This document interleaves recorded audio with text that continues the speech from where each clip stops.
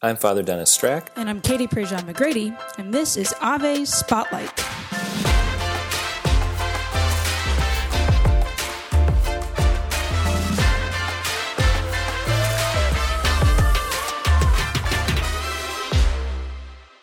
Is that a grape soda, Father?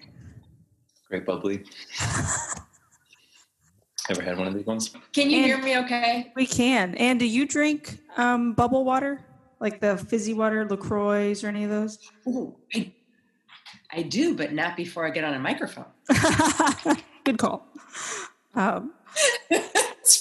When we evacuated for the storm, we brought some with us, and it's been like we've since bought more, but it was like my precious. I felt like I was Gollum hiding them from everybody in the house because I'm trying not to drink too much caffeine, but like that's my treat to myself. You're a LaCroix. You're faithful to LaCroix, right? It's not bubbly or anything else. I was, but my new favorite is Aha. Have you had them? Yes. Uh-huh. I'm a big fan of the peach Aha. So, Anne, do you have a favorite? Okay. LaCroix. LaCroix. Okay. All right. So we each. LaCroix. This is actually all relevant to the podcast because I think we can agree that LaCroix or bubbly or Aha is good, but we could civilly dialogue about the differences in the value of each. And that's kind of your thing. Tell us a little bit about who you are and what you do in the world today. Katie. Okay. So I, Garrido. What do I do in the world today? I wonder that on a regular basis myself. So historically, I would have always said I'm on the faculty, and I still am. I'm on the faculty at Aquinas Institute in St. Louis, Missouri. I have taught. My background is in homiletics. That's what my doctorate's in.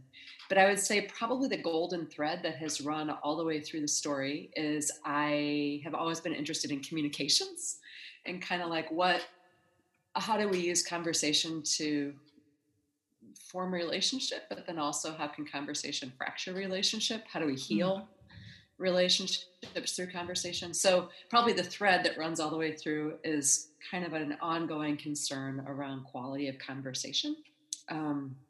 So that's connected for me with homiletics, but then it's also connected for me with conflict management, mediation kind of work, pastoral theology and pastoral care, like all that kind of stuff. Mm-hmm. Yeah. Why? That's that's a really specific area of study, and I love it. And not many people seem to care about that. So, what was the reason you did care about that? That's a good question. Not to spring it on you. And sorry, Father, that was not in our lineup. But as you were talking, I was like, that's a really fascinating area of study that not many people are willing to plunge into. Right. For me, part of it is a sense of call. Like, I didn't think this would be a really great idea of how to spend my life. It's more something that came in a different direction.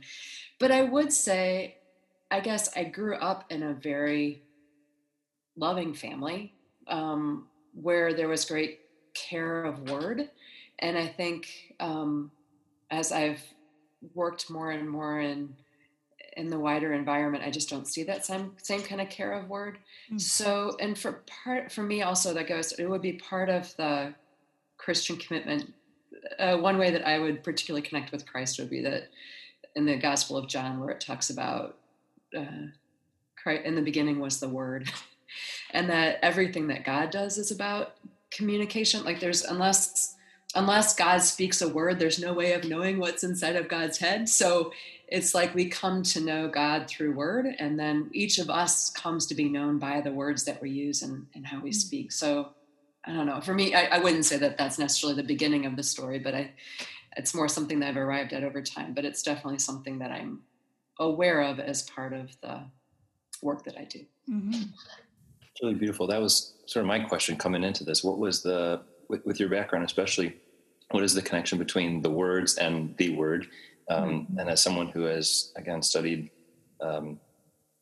theology and in a particular way preaching, taught homiletics. I mean, we've used your name came up at dinner the other night. I was sitting with Father Mike Connors. And, excellent man. Talking this week. So We used your text, Mustard Seed Preaching, at some point during my time in the MDiv. And but that was sort of my question. I think as we talk about civil discourse for listeners, I mean, we have a pretty broad audience, I think. Maybe what are we speaking about specifically? And maybe you were hinting at this just now. What does it have to do with the Catholic faith? There's definitely a connection between the revelation of God's word, how the Lord speaks to us. So maybe what is civil discourse and what does it have to do with our faith? So in the broadest sense, I think any time that we're speaking as Christians, whether it's in the pulpit or not, should be a form of preaching. Mm-hmm. Now, what do I mean by that? Is it that mean that I'm explicitly always talking about Jesus or whatever? No. But what it does mean is that every word that I speak needs to be true, needs to be a reflection of something greater than myself. Now, this is pretty heady stuff. I don't know if this is where we really want to go. But for me, then that means that all forms of communication, if Christians begin to see really what's their vocation in the wider world, when we're talking about Christian communication, we're not necessarily talking about how are you evangelizing, like how are you talking about Jesus on social media or with your friends or with that. That's important. But even more fundamental than that is how are you talking, period. So I keep encountering a lot of people in the world, or Christians who are really, they find it really important to communicate that Jesus is the truth. But I don't think they've ever asked the question, first off, is just like, what do you mean by that? And before you even begin to talk about Jesus being truth, what do you mean just by the word truth? Mm-hmm. And for me, part of the way I communicate Jesus' truth is if every word that I speak is true. Mm-hmm. And so what I think we need to ask questions around truth at a much more fundamental level. And that's what I ended up, that's kind of like where my zone of a lot of energy is right now, is asking questions around what does the spirituality of truth look like in the contemporary world? And then what does it mean to communicate truthfully and truly? That seems to be a challenge of the moment. Maybe because of social media. Yeah, maybe because everything is so fraught in the world. It's like nobody's allowed to have any sort of an opinion on anything without potentially offending somebody or getting some sort of a response. Like even if I were to generically say, I like grape soda. Oh, does that mean that you hate, orange soda? No, I just happen to like the grape soda. And so then the conversation quickly devolves into sides. When we know truth, it seems then that perhaps that civility in conversation can happen. So what I ended up writing about when I was working on this topic in particular was I looked at the ways just that in everyday English language do we use the word truth. Mm-hmm. Because oftentimes we're imposing those on anything that we're like our theological statements. So how do we use the word truth? Because I could say something like, it's true that if I jump out of a 4-story window, I'm going to hit the ground. Or I could say, it's true that grape soda is better than orange. Or I could say, truly, but what I'm meaning when I'm using this word is in a couple different ways. So when we're talking about when it's true that I jump out of a 4-story window, I'm going to hit the ground. What we're talking about there is kind of that classical definition of truth that would be rooted in Aquinas and Aristotle, which means having a brain that's aligned with reality. Mm-hmm. So that where there is, from a Christian point of view, there's a real world that's out there, and we want to have a brain that's aligned with it. So if you're going to hit the ground when you jump out of a window, we want to know that, because otherwise really dangerous things could happen in our life. We also, though, use the language of truth a lot in our everyday speech. When I say like grape soda is better than orange or whatever, to express it's not really having a brain aligned with reality. It's having a brain aligned with what's the greatest good. Mm. And when I'm doing that, that's what I would begin to call a judgment or an opinion or conclusion. And when I say that something's an opinion or I say that something's a judgment or conclusion, I'm not saying that it's not true, which is, I think, a mistake in the wider world that we're making right now. But I'm talking about truth in a radically different way than I'm talking about truth when I'm talking about gravity or quarks or how many planets there are surrounding the sun. So if that first category is kind of around facts, There's another category of truth that's the category of like, how do I figure out what's the best thing to do here? What's the should or the shouldn't? What's the what's the objective that I'm shooting for here? And I think within the Catholic tradition, that's a different category of truth. But we would also say as Catholics that we can talk about that category of truth also, and that some opinions are better than other opinions. Some judgments are better than other judgments. But we're going to need a set of tools for having those conversations than we're going to need for determining how many planets there are spinning around the sun.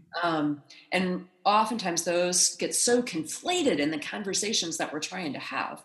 And they get so tangled and so messy because oftentimes we're using the same language for trying to have two different kinds of conversations. I was thinking about that just a few days ago as we read the reading about fraternal correction and sort of like constructive criticism. And that even in those moments, it's not about correcting the person so much as it's like bringing them into truth. It's bringing them into something that's true in God, or bringing them something and true in like the moral life or something like that. It's calling them, it's bringing them back into the fold to like that line about if you win back your brother, sort of like with the assumption that you're bringing them back into how God thinks, how God sees, how God acts, how God loves, how God forgives. And it's not necessarily that one of us has it and the other one doesn't, but rather in the conversation, we both might be illumined to see more of how God sees, right? Because sometimes when I'm, quote, correcting my brother, all of a sudden my brother tells me a part of the story, which I'd be like, oh, I didn't think about that angle of it before. And now both of us are a little bit closer to the perspective. I love that. A fuller perspective. So both of us might be a little bit, we might see more of reality than we had seen before. And I might also, because I see the way my actions are impacting you or your actions are impacting mine, I might also see a little bit more of the good. So God is the only one who we would say has perfect vision of real and good, both of which are names for truth, but both of which we are. One of my favorite quotes that comes from a colleague is, reality is like a bazillion volts of electricity. Most of us are dealing with 60-watt brains, right? So, I mean, like reality is huge, good, huge. These are huge topics. Most of us, we're trying to grasp it with the best capacity that we've got, given the size of brain that we've got in our skull, but none of us has the fullness. And it's in the act of conversation that I come a little bit closer toward a fullness. So what are some of those tools then? And especially, Father Dennis and I are millennials. Right. In having these conversations, I think a lot of the conversations are happening in 140 to 280 character.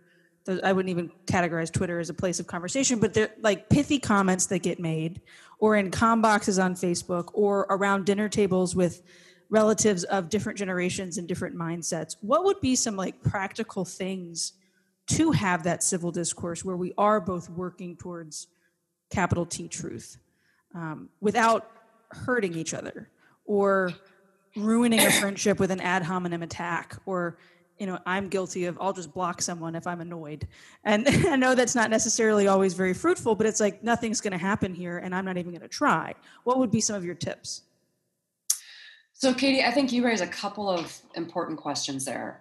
One is whether or not the medium by which we are trying to have these conversations is a medium that has enough weight to it, enough heft to it, to actually hold the depth of conversation that we need to be able to have. And when we're talking about social media, oftentimes my own judgment, you could bite back with me here, but my own judgment is oftentimes we're using a medium that is not worthy of the weight of the kind of conversation we're trying to have. So whether or not some of the best tools that we've got for cracking open more stuck situations, places of impasse, whether or not really social media has the capacity to do that. Now, I'm listening to people who are in the millennial generation like yourself, which I am not, who are arguing that it does. And I think I need to listen better and find out more about that and find out what their experiences are. But my own limited experience would seem to indicate I'm not really sure that medium is going to be able to do it. That having been said, though, sometimes what I do think social media can do is to put us into conversation with people that then we can take offline and do in other modes of communication.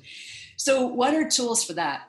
when I'm trying to arrive at truth in that classical sense of I'm trying to come to a deeper reality, things that help with that, gosh, science, logic, reason. When I'm trying to deal with truth at that level of, okay, so we're not really debating gravity. We're not really debating how many people are in this crowd. We're not really debating the scientific facts. When I'm in that second category of truth that I'm talking about, where I'm trying to figure out what's good. So now I've got these facts on COVID, for example. Now the question is, we're not oftentimes really debating the facts. What we're debating is which facts matter, which ones have the greatest, which ones are the most relevant one to deal with in this situation, which facts have the greatest weight. And those are the questions of, is this better than that or worse than that? You know, like, should we go out without masks when we're exercising, or shouldn't we? Like, it's not that we're debating the facts. Now we're beginning to debate what's the greatest good that could happen here. Mm-hmm. So I can't really have those conversations unless I have good facts. But now, even once I have the facts, it doesn't mean it's going to solve the situation. That's where the tools of conflict management, difficult conversations, really can be super helpful. To ask a little bit more, you know, to find out what the other person's experiences are, to find out why is this such an important issue for them. It doesn't come from nowhere. Mm-hmm. So to ask people to share a little bit more at that level, to share more about why these facts are particularly relevant for us, why they mean so much to us. What are we afraid will happen if we go in a different direction? When I begin to ask about what is the impact of my judgment that I've made on you, when I begin to share about you taking this stance and how does that impact me, those kinds of conversations, oftentimes, they don't necessarily help me to persuade the other person to see things the exact same way that I do. But what they can help with is for me to begin to understand a little bit better. I still don't agree with you, Katie, on this.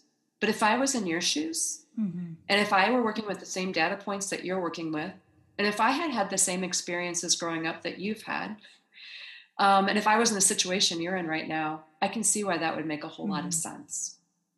And so asking kinds of questions around inquiry rather than advocating my point of view is one of the ways that can really break open truth in that second category.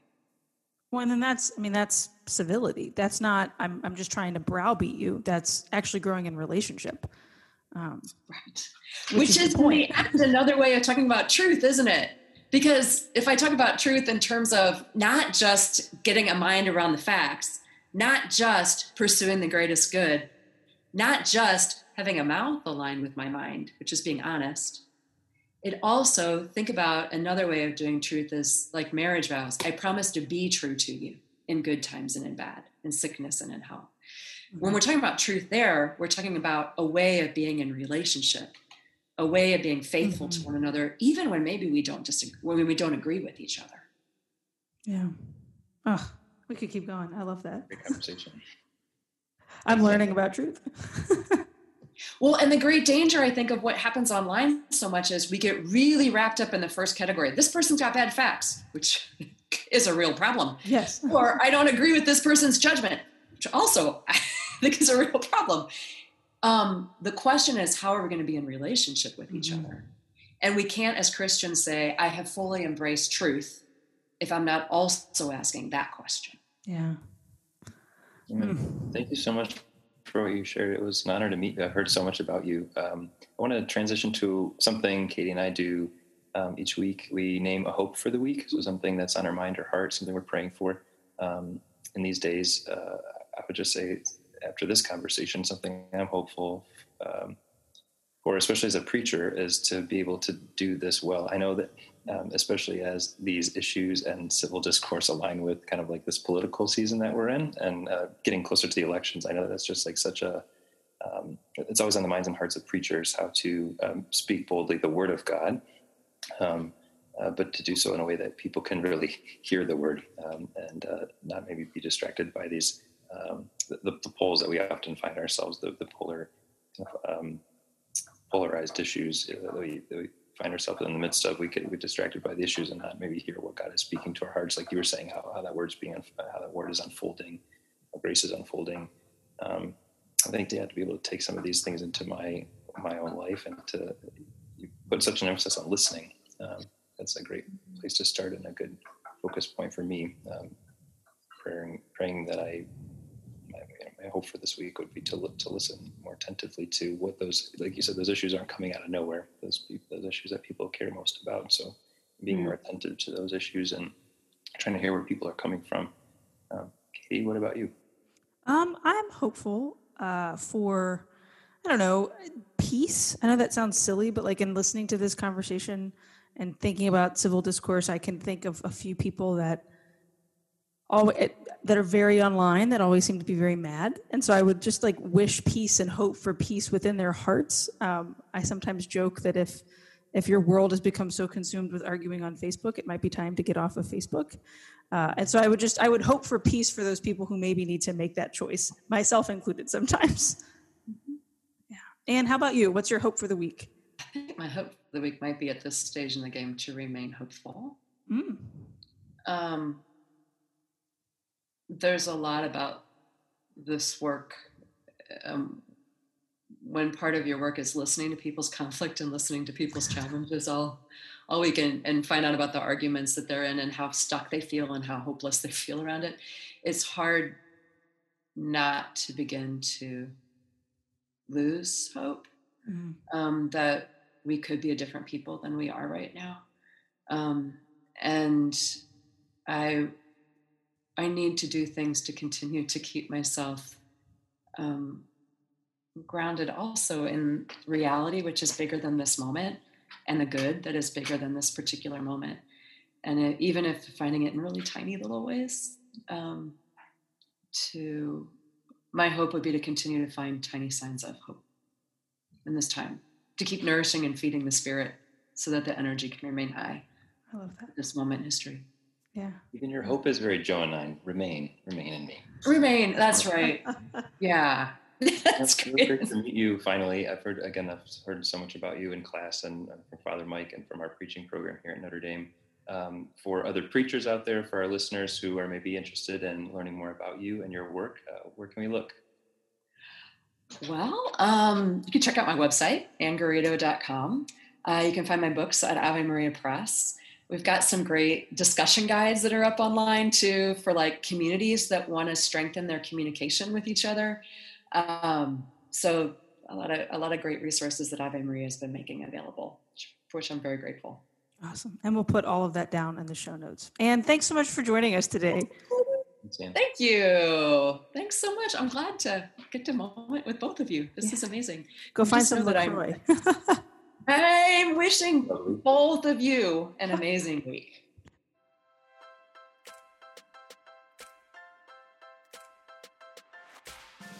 Ave Spotlight is a podcast from Ave Maria Press.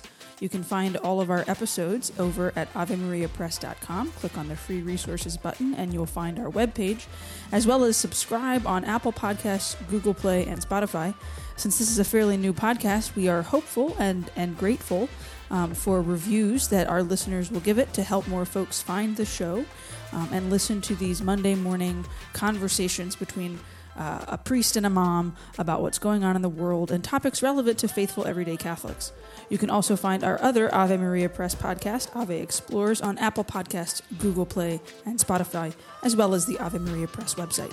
As always, we're grateful for all that you do and how you support Ave Maria Press, especially by listening to these shows that we are creating. We hope you have a great week.